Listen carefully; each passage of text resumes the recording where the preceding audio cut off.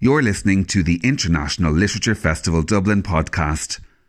International Literature Festival Dublin is a Dublin City Council initiative kindly supported by the Arts Council. For all the latest festival news or to sign up to our newsletter, visit www.ilfdublin.com. So I'm Aoife Murray and I am Programme and Events Manager at Children's Books Ireland, and I'm here to talk with Louise O'Neill and Sarah Crossan, so I will introduce them to you. This is Louise. Louise is from Clonakilty in County Cork. She writes novels and also is a freelance journalist. Her first novel, Only Ever Yours, won the CBI Eilish Dillon Award for her first children's book last year. And this year, yesterday, she won the Honour Award for Fiction for her second novel, Asking For It.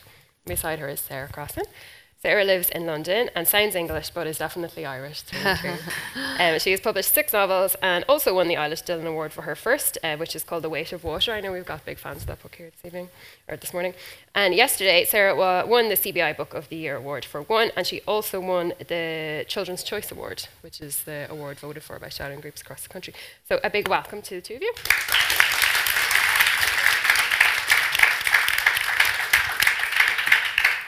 So I'm going to ask a few questions and we get some conversation going, and then we'll leave some time at the end for questions from you guys. So if any burning questions you're holding on to, just keep them in mind. We'll have come to you later on. So we might start at the beginning and ask, what were you both like as a teenager? What were you like as a teenager? Do you want to go first? This is a question that I think we've probably both been asked to write about for something that's coming up. And I'm so bad at answering this because you want to be like, I want to tell my teenage self to sort of be more sensible, or I don't. But I was I was the most sensible teenager. So while my friends are out drinking and misbehaving and kissing men who are much older than them, I was lying to my parents and going, I'm going to the pub with my mates, and I would go and see Taming of the Shrew at the Royal Shakespeare Company, and then be like, I was totally drunk last night, Mum. I really was. And actually, I went to the theatre. I was the nerdiest child, but it was I kind of didn't go to a good school, and I just wanted to escape. And I knew, and it sounds really lame, but I knew education was the only way that I was going to get out of where I was. And so okay, my friends could go to Chico's and but I was I'm going to just read my books, and I'm going to do really well in my exams, actually. And I did, and I went to university, and I did all right. So it worked out for me. So sounds like your parents are cooler than you, was that? Yeah, my parents are so much cooler than me. My parents are cooler than I am as well. So, and I had 3 brothers, and they were all into Spurs, they were into football, and I was just lame, but it's fine. But I was I had no confidence as well. So I think if I could talk to my teenage self, I'd just be stand up a bit, stop sort of trying to hide yourself the whole time. I just felt like I was always ignored or looked over because I wasn't very pretty or particularly intelligent or any of those things. So I just sort of felt invisible, I think, as a teenager. Maybe in hindsight you realised those things weren't true at all. It was just how you felt about yourself. Yeah, perhaps. I don't know. Yeah, maybe. Yeah. What about you, Louise? I think when I was a child, I was really, I'd say I was quite annoying, actually, because I just didn't care what anyone thought of me. I was really confident, one of these really confident children. And I think then as soon as I hit adolescence, that was knocked out of me pretty quickly. And I think I spent my entire teenage years just pretending to be something that I wasn't, because, I grew up in a really small town, and everyone that I knew had very different opinions and ideas that I did about even things like gender and sexuality and race, and I didn't, any time that I suppose I really spoke up or gave an opinion, I was shot down pretty quickly. So I just spent, as I said, my entire teenage years just trying to fit in, and I think actually that tension between how I felt myself and how I felt in private, and between the person that I was pretending to be around people who were supposed to be my friends and in school, I think there was it was actually so overwhelming at times that I think that's probably why I developed anorexia, which I struggled with the whole way through, anorexia and bulimia, which I struggled with the whole way through my adolescence. So I think on the outside, I seemed really confident, really popular, did well in school, and I seemed really my whole life was perfect, and I was really, really struggling underneath that. So. And the writing bug, when did you kind of first identify that you had the writing bug and that you might want to be a professional writer, Louise? I don't know. When I was a child, I sort of went through phases. I really wanted to be an actress. That was my main thing. And then I went through a bit of a phase of wanting to be a nun.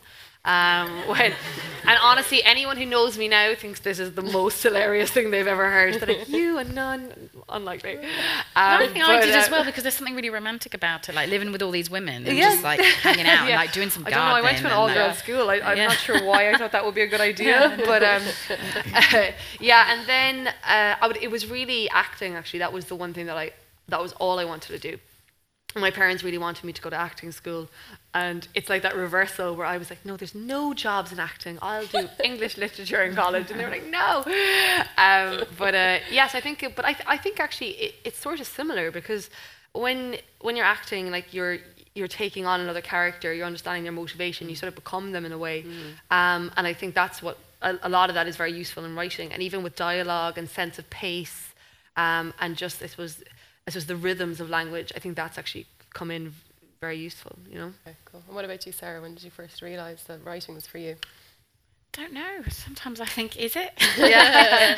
You know, some mornings I wake up, I'm not sure.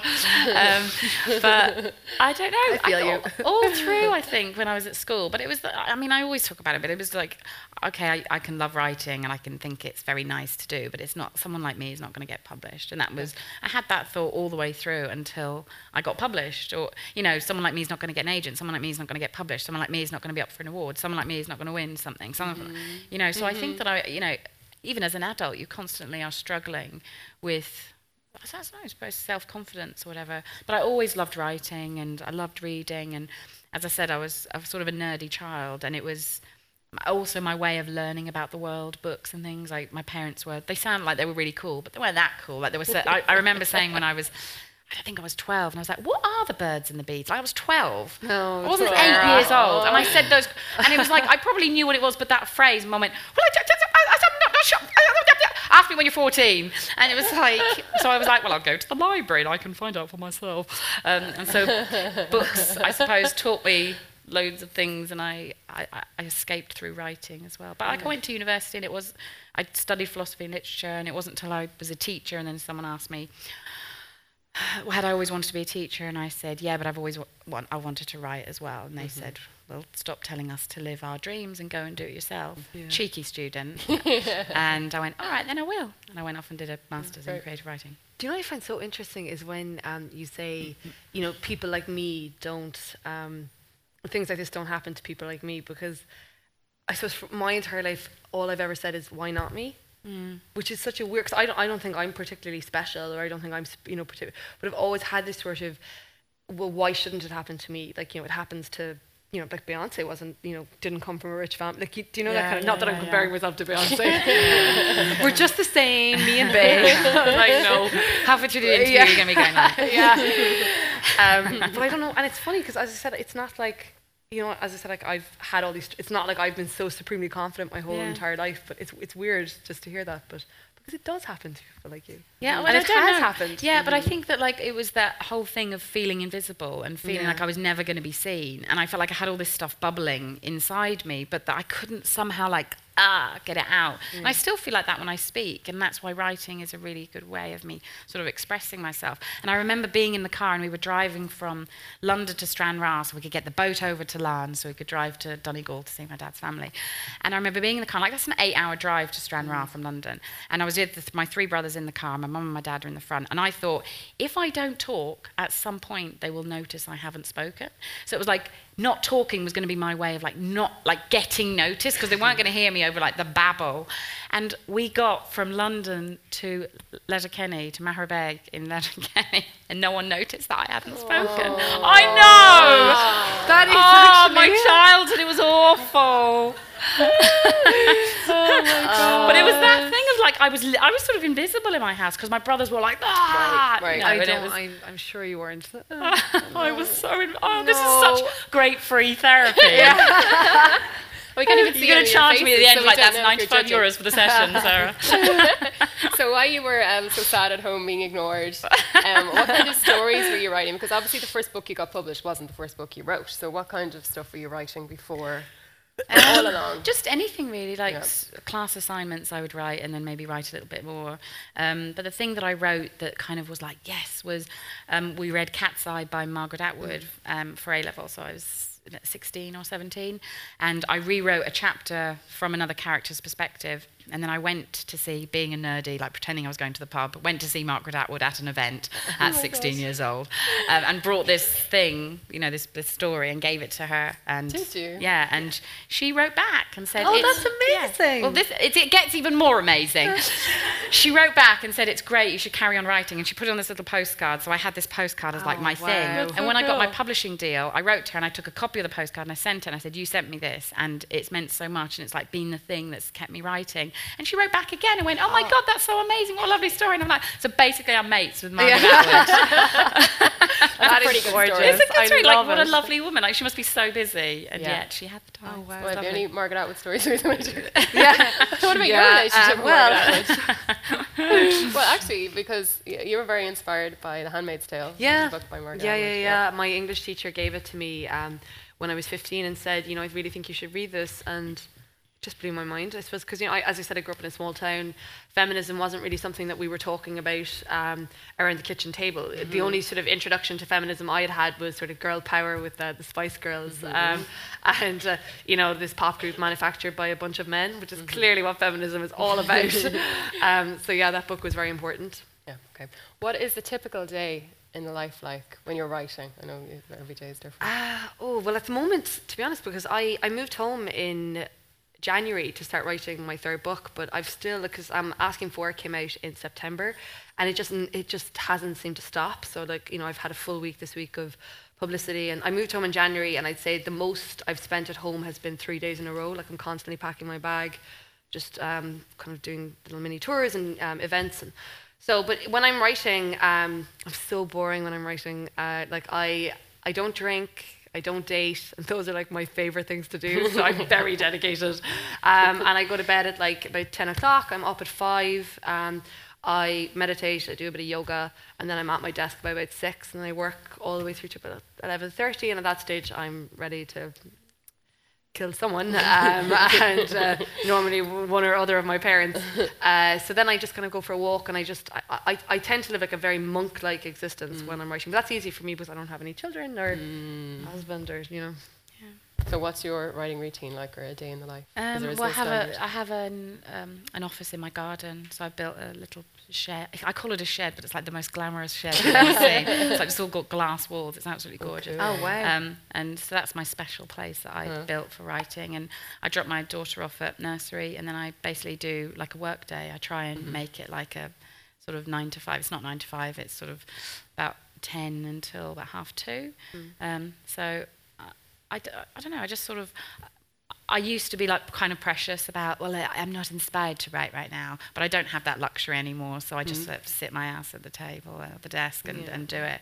Unless I'm doing verse, that's a little bit more difficult. So if I'm writing verse, I can't really just sit there and be like, come to me, words, come to me. Because it's like you've got to have the rhythm and you've got to have the melody of the language. So I'll often walk and listen to poetry on audio or something, and then maybe speak into my phone and kind of write that way, and then I'll write with a pen and a piece of paper rather than on a laptop. So if I'm writing verse, it's not as strict as kind of sitting in my office at the desk. But if I'm writing prose, I'll try and sit and do. I don't know. I have a word count, 1,000 words. Yeah, I'm the same. 1,000 a day. I don't get up until I finish that.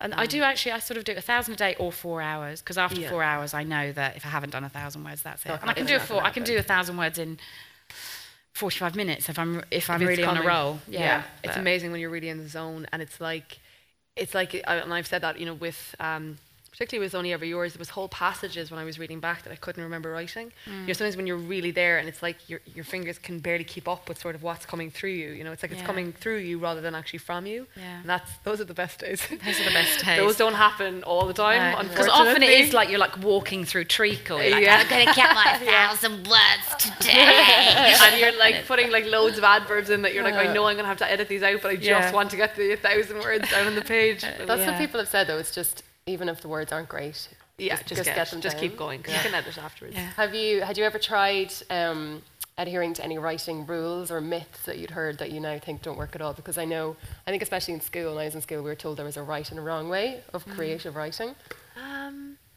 No, I think actually, because when I was at Trinity, I suppose I'd always been really good at, English was my favourite subject in school, and I always loved just writing and creative writing. And I remember finding it really difficult, actually, because academic writing is such a completely different discipline, and feeling quite discouraged, actually, by it. So there was a real freedom when I was just writing my own stuff, that it didn't have to be in a particular style, that I could just write the way I wanted to hear it, or the way that I was hearing it. Any kind of rules? Not especially. I mean, I do, as I said, I try and...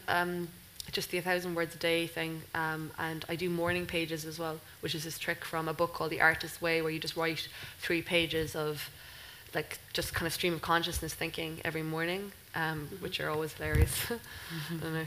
Well, you have to publish a collection of Oh those. my God, no. If I could read my own writing, like I leave my diary around the house all the time, because honestly, if anyone in my family manages to decipher my handwriting, they deserve a medal. A lot of people think that once you publish your first book, you're instantly rich and famous. Is that true? Can you make a living on writing alone, in your experience? I think it's difficult to. I was sort of lucky. I got a deal in the States with HarperCollins, and that.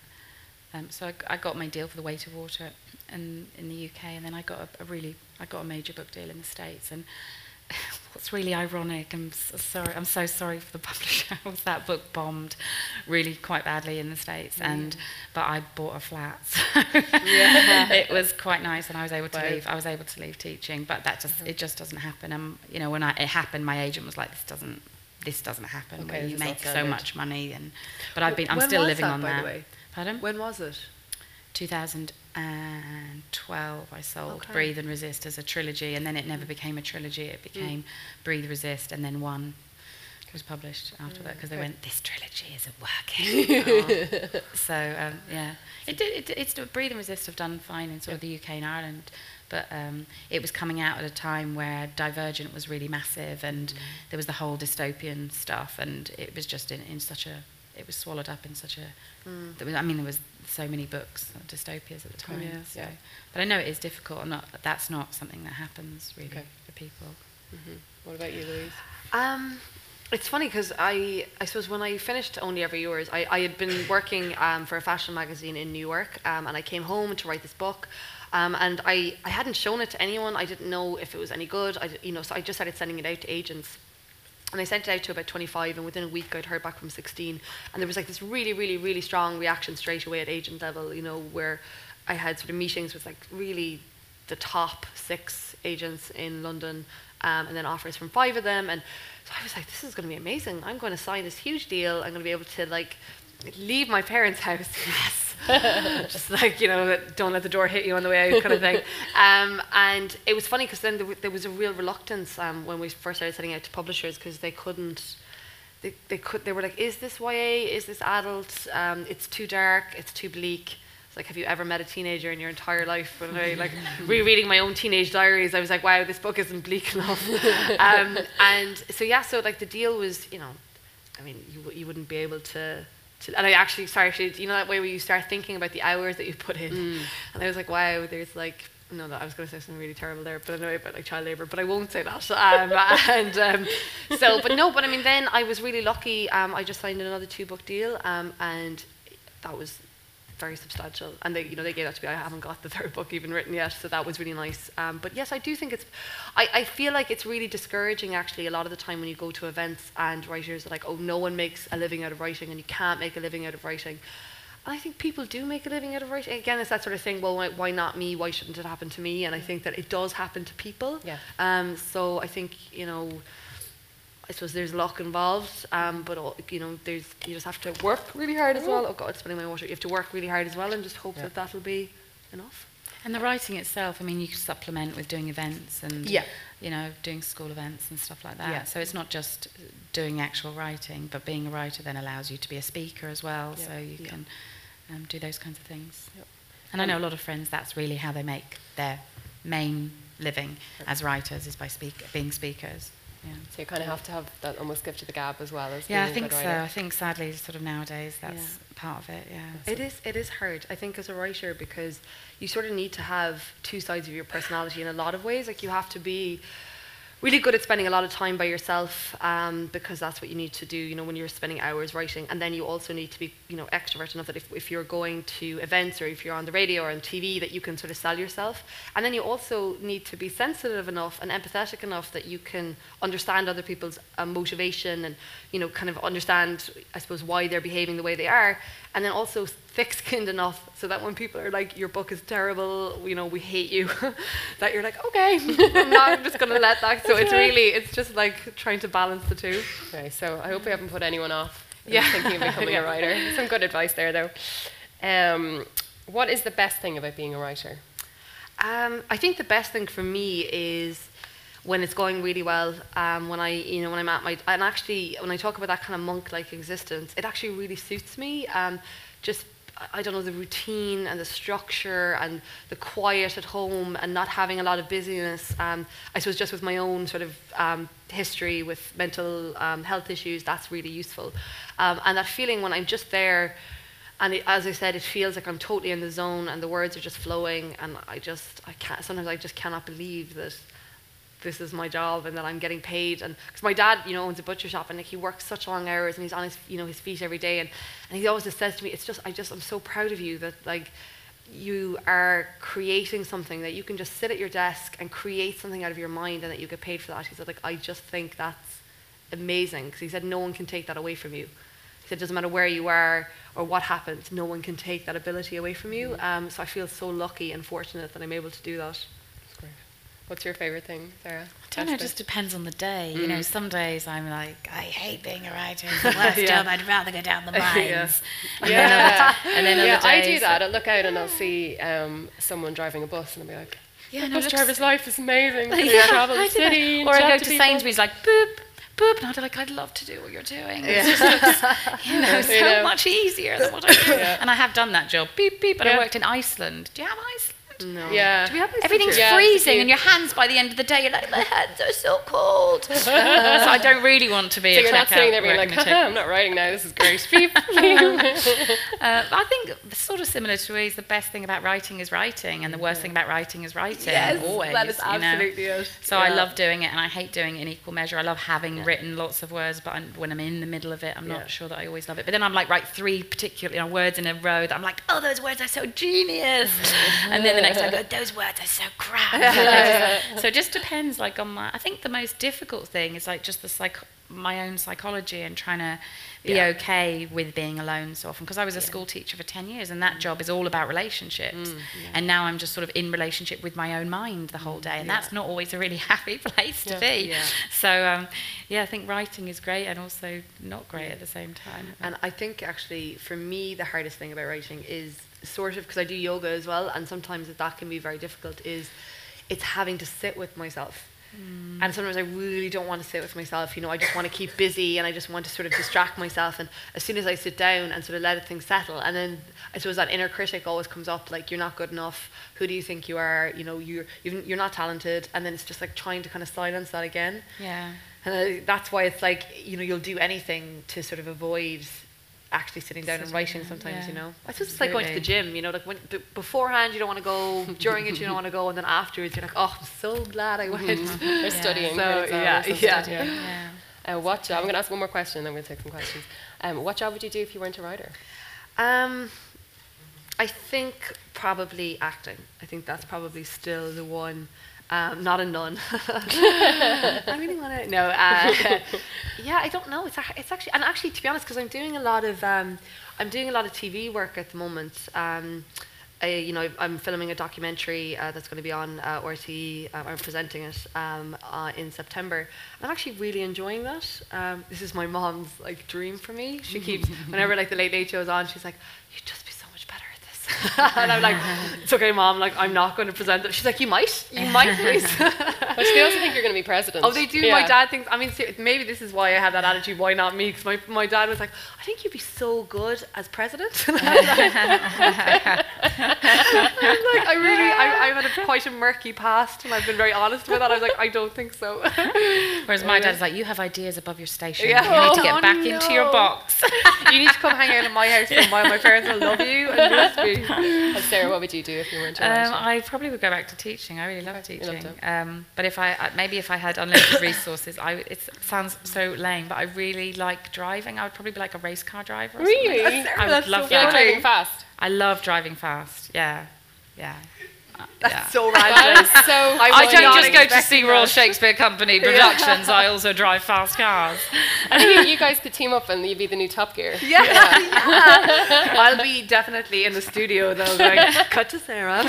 Like, this is a red car. Sarah, tell us about this red car. Okay, we're going to open the floor up to questions. We haven't spoken much about one and asking for it yet. So if anyone had any questions about the book specifically or anything else, put your hand up.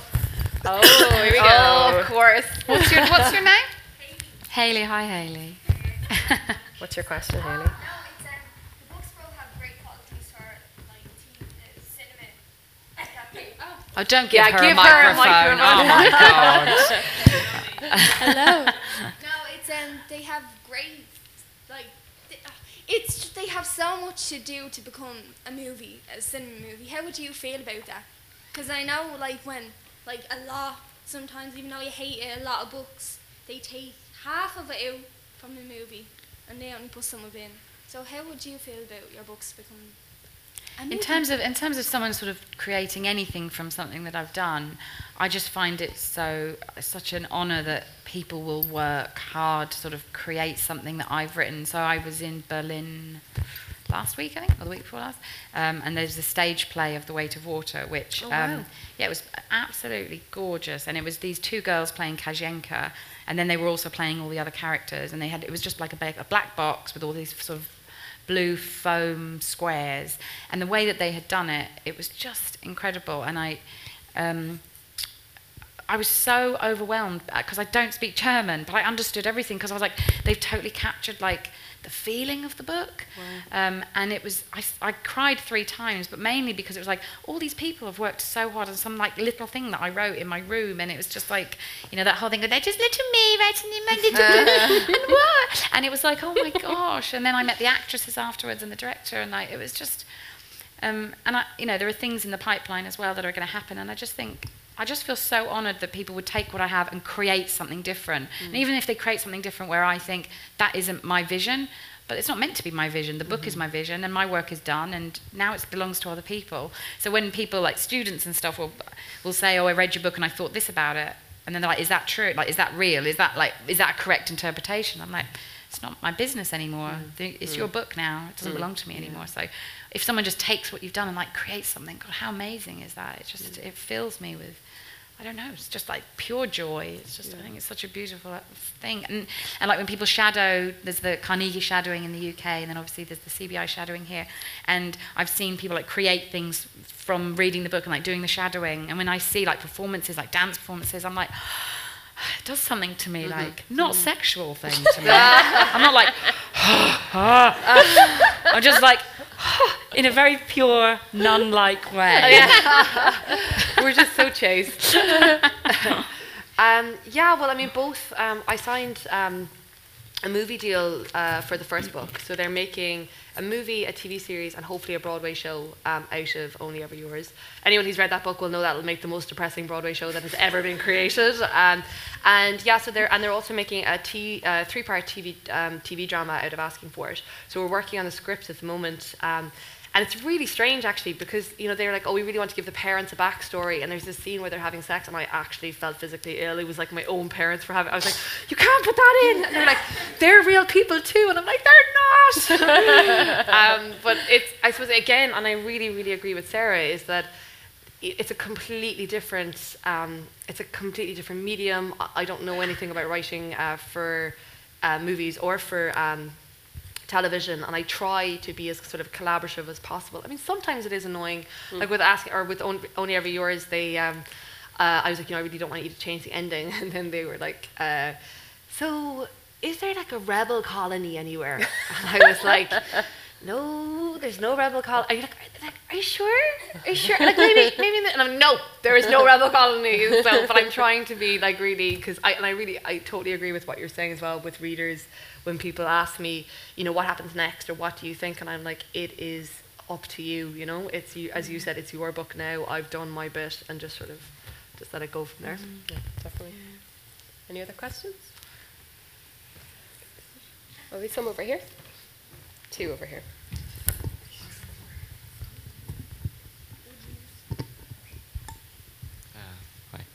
Hi. As someone who attempts to write, the hardest part for me is deciding like a character's name. What would be the hardest part when writing? Like, what would the hardest part be for you?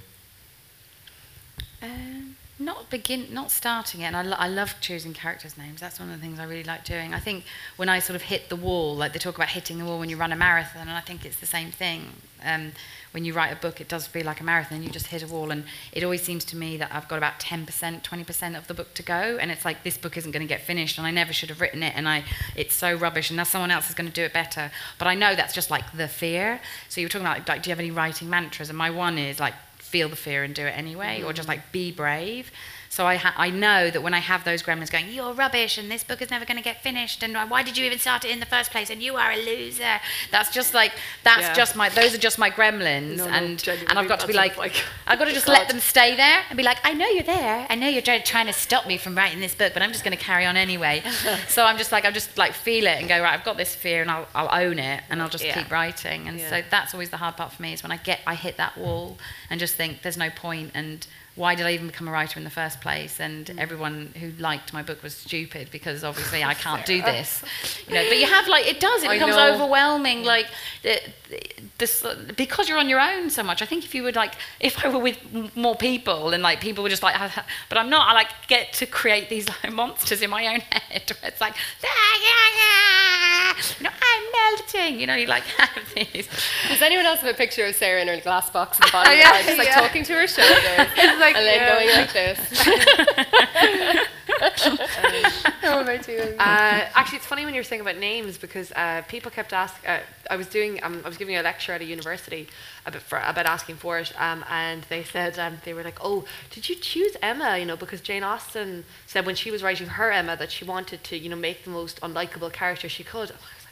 That is genius. Yes. I looked up the census for the year that she would have been born, and was like the top 5 most popular names, and we're like, Emma Grant. Like, I was like, oh, so now I say that's my reason. I think actually for me the most difficult part is starting, because there is that fear of just when I'm about to, can I actually do this? Have I sort of been have I been pretending? Am I going to be caught out now with it? It is imposter syndrome, I suppose. Am I going to be caught out now with this one?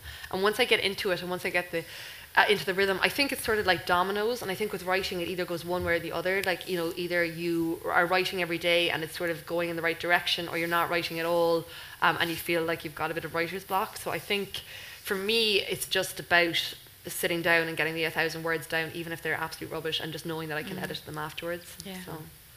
Yeah, there's a writer called, she's a kind of a self-help guru called Brené Brown, and she talks about perfectionism is your greatest enemy. So I sort of have that as well as my mantra. It's like, you know, you try and be perfect. Well, are you perfect yet? No. Do you know anybody who is? No. So it's a lost cause, you know, trying to be perfect, create the perfect book. It's just an impossibility. And I totally agree with that, because I remember reading, I think it was Perfectionism is the Enemy of Creativity, because for years I was such a perfectionist. I think that's a Liz Gilbert. I think it's perfect. And I think for me, that when I was always trying to be perfect in everything, and then it really paralyzed me, because I didn't want, like, I wanted to write this book since I was about a book, and I was about 18. And I kept thinking, it was like, if I write this book, it has to be the best book that's ever written. It has to win like all the awards. You know, my ex-boyfriend has to read it and really regret breaking up with me. And then of course I never started. And actually the thing is that before I start, the book is so perfect in my mind, and I get about 85% of the way there, and actually that has to be just good enough. And for me, I think that was really hard, but also very liberating, knowing that I wasn't perfect. As my mom was like, she was like, none of us ever thought you were anyway. Like, damn it, what a waste of my time. I agree. Another question, a couple of seats up. Yep. I just want to add to that before you ask the question. I just want to add to that sort of idea of like perfectionism. And I think that what's great is if you say I want it to be perfect and I want to do this thing that's amazing, is that you don't have to take the risk of starting. Yeah. Do you know what I mean? You don't have to take any risk. If you're like, well, it's not perfect, so I'm not going to bother. It's like, okay, great, so you're not going to take any risk. Yeah. So it's a very safe place to be in, actually. Yeah. So you think it's like, well, no, because I'm trying to be here. And it's like, well, no, it's that you don't even want to bother trying. So I think that that's the thing I've got to remember as well. It's like this fear of failure, yeah. you know? Yeah. Sorry. It's a question for Louise. The story asking for it, I was just wondering, do you know anyone that happened to, or? To be honest, as a woman at 31, I know far too many people that this has happened to. And actually, since I wrote the book, more and more friends have told me things that happened to them when they were 17, 16, 17, 18.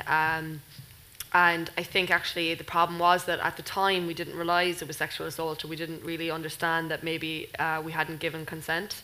And even now when we're having these conversations, and none of them want to say, they'll always say, oh look, it wasn't rape, but I don't think it was right. And then they'll explain what happened. They'll be like, oh, I was at a party and I was drunk and I woke up and someone was having sex with me, or I told him no and he kept going, or I can't really remember what happened, but he said we had sex. And I'm like, that is actually rape. It's really sad actually, because I thought this was a problem, and once I wrote this book and the emails are coming in and people talking to me, and it feels like actually nearly every woman that I know has some story, whether it's just being groped or unwanted touching, or just some sort of, even whatever sort of, I suppose, on the scale it is, but it really feels to me now like it's almost like an epidemic, and that we really need to do something to tackle it. Okay. Before we get the next question, I don't have a watch. Does anyone have the time? Very professional. You're so professional. Quarter past. Okay, great. We have time for more questions. Here we go. Question here in the front row.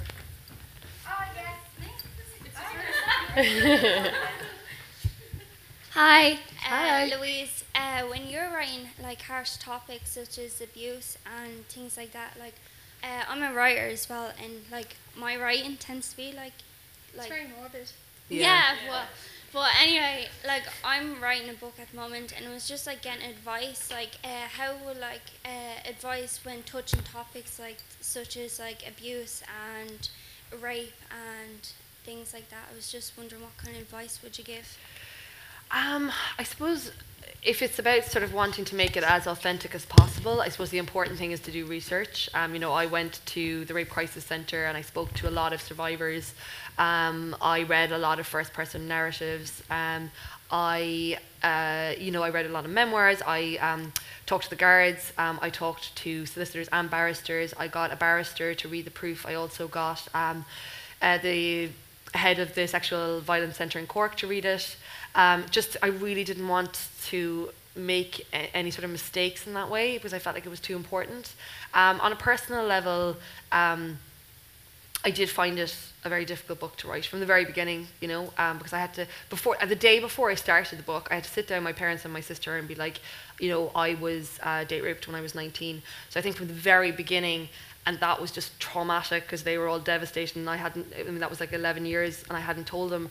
And I remember sitting down to write this book and being like, this is not going to be an easy one to sort of get through. And it wasn't actually, because I felt I was bringing up a lot of stuff and I was so sort of deeply immersed in it. And I think it's really I think you have to be very careful when you're writing about subjects like that are so serious, but also maybe personal, to just try and take care of yourself as best you can.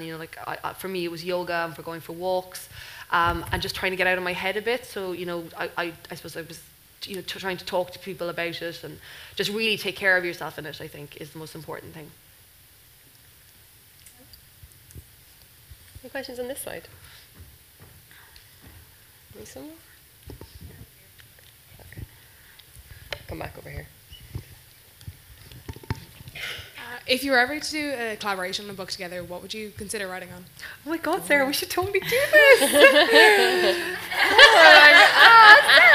Oh my God, burn. Like, seriously.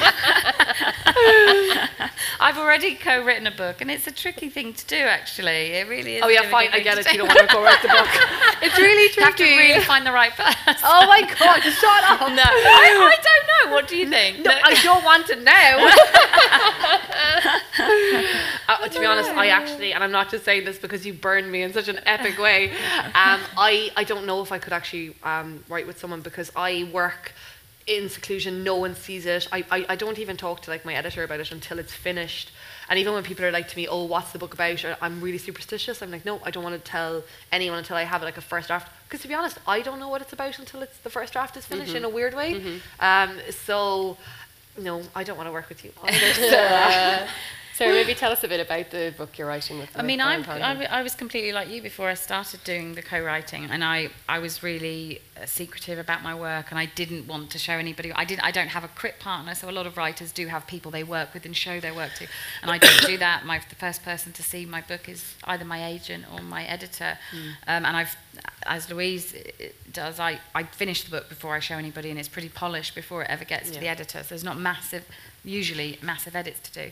So Brian Conahan, who wrote When Mr. Dog Bites, and he's got a new book out called The Bombs That Brought Us Together, said to me, he was thinking of writing a verse novel, and sort of made a joke and was like, do you know anybody who'd know anything about that? And I was like, no, obviously I don't know anything about that. And then he said, would you fancy writing a book together?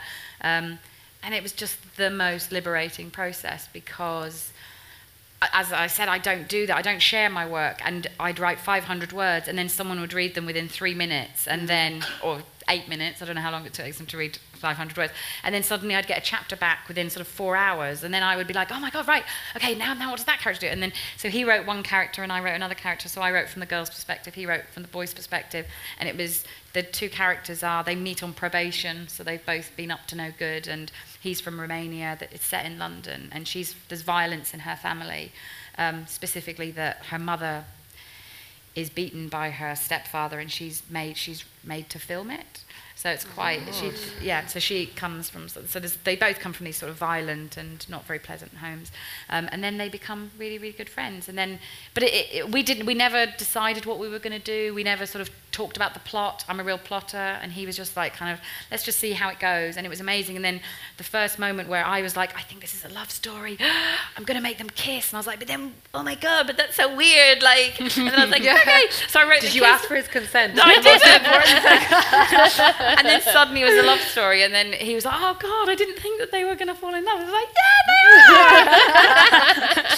So it was really, really fun. And then we finished, and then we were on the phone, because he lives in Dublin, so then we were on the phone for sort of 5 hours, I think, editing, deciding what we were going to do, and then we went away and edited our own sections, then came back, added certain chapters, came back. And then that was it. And it was the quickest book I've ever written, and the most Sarah, fun. that sounds like a dream. And it sounds like you would be dying to do that again. So I'm like taking it very personally now. So tell us when the book's going to be out then. February 2017. Oh, keep an Yes. There was a question over here. Yep, just way over there. I'm going to take 2 more questions after this. I'm just wondering, is Emma based on one character, or is she based on many different characters? Say it again. Is Emma in Asking for It based on one character or many different characters? No, it's funny because I've had this in interviews where people are like, oh my God, Emma is just so unlikable, what a bitch. And then they're like, is she based on you? And you're like, I'm not sure what impression I'm giving, but I'm like, I'm lovely. Sarah, I'm lovely, please write with me. No, I mean, I think, and I suppose actually what I find surprising about Emma is when people do say that. I mean, I know she is, I suppose, a bit difficult, and she is selfish, and she is not exactly, the best friend, but I think she's vulnerable and she's insecure, and, she's a lot of, I knew loads of people like that when I was 18. I think I probably did have a touch of that sort of, everything seeming perfect and actually feeling kind of not good enough really underneath it all. So for me, I just wanted, because when people say, oh, she's not very likable, that doesn't actually matter that much to me. I think what I want is for people to say she felt very real. I know in Emma, she feels very authentic. But it's funny because obviously the book is set in a small town in West Cork. And I'm from a small town in West Cork. So there was a little bit of, when it first came out, people would be like, oh, is this character based on, like John Lachlan or whatever. I was like, no, I mean, genuinely, I would never ever do that because I feel like it's a real abuse of power. There are some times that I would, like, you know, mannerisms, or if someone has a nervous tic, I'm like, oh, that's interesting, and I might incorporate that, but I would never actually base a character on a person that I know in real life. So.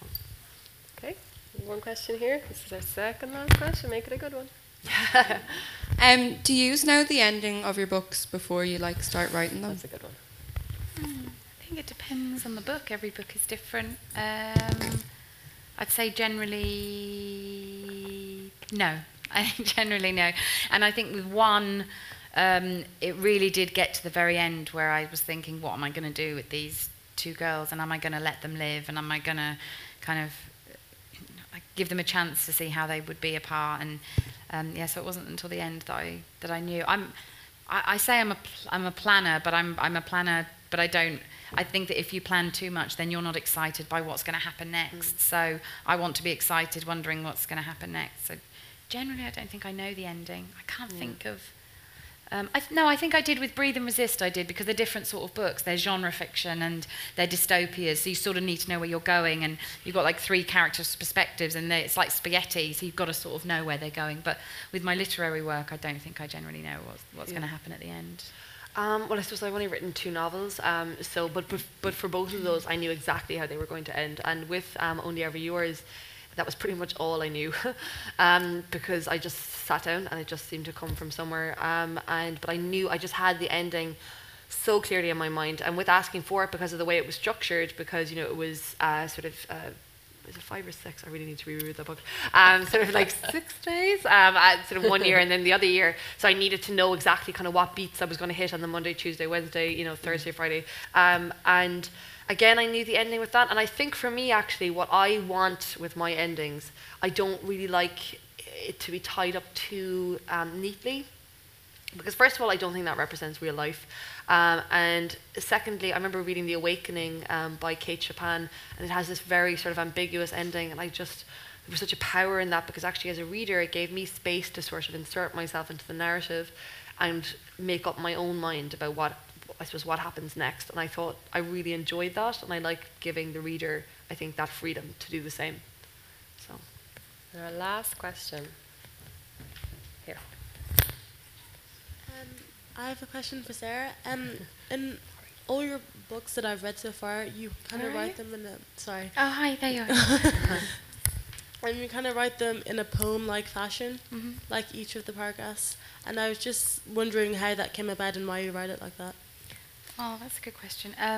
So when I wrote The Weight of Water, that was the debut novel that's in verse, and that I was living in the States at the time. I lived in America for about 10 years, and I was teaching there, and they read verse novels there like they do read any kind of novels. It's not an unusual thing. So I was reading a book, I was teaching a book by Karen Hess called Out of the Dust, which was a verse novel, and I just loved the form. And then I started writing. I was sitting on my bed, and I just thought, oh, I had this idea for a book, and I started jotting it down. I thought, oh God, it's in verse. And I was really disappointed, because I thought, oh, this is going to be hard. And I was right. But I love the form, and I think it's particularly appropriate for The Weight of Water, because she's sort of an outsider, and she's quite different. And the way she might use language, because she's Polish, might be slightly different than the way a native speaker would use language, so it really worked for that. And then again with One, they're obviously such different people, that they have such unusual anatomies, that I think it lent itself to that, and that it lent itself to the poetic form, because there were so many sort of like beautiful moments in their life that I wanted to capture, and I didn't want to tell it as a story. And what's great about verse is you don't have to do the boring bits in between. So I just sort of have to like take all these photographs. That's how I think of it. I do a snapshot. It's like, and that's how it comes. I think like that's how it feels to me, rather than like a film, which is how I feel like I write when I write prose. Like when I write prose, it has to be like, and then the next day, like I have to be very clear about, you know, you're saying Monday, Tuesday, Wednesday. When you write in prose, you have to be very clear about what the timings are and when this happened. But in verse, you can sort of have flashbacks, and I think the reader lets things go a little bit. You know, that they're prepared, and not just that lets things go, but prepared to work a little bit harder. Actually, they're prepared to fill in the white space, because there's so much white space on the page. You have to do a lot of work to be like, well, why why is there only one word there and then another word there, and you've got to fill in the blanks yourself. I absolutely love writing in verse, but as I say, I've got to let it come to me more, and it sounds really pretentious, but I do have to sort of be in the mood for it, whereas prose I can just sort of sit down and make it happen.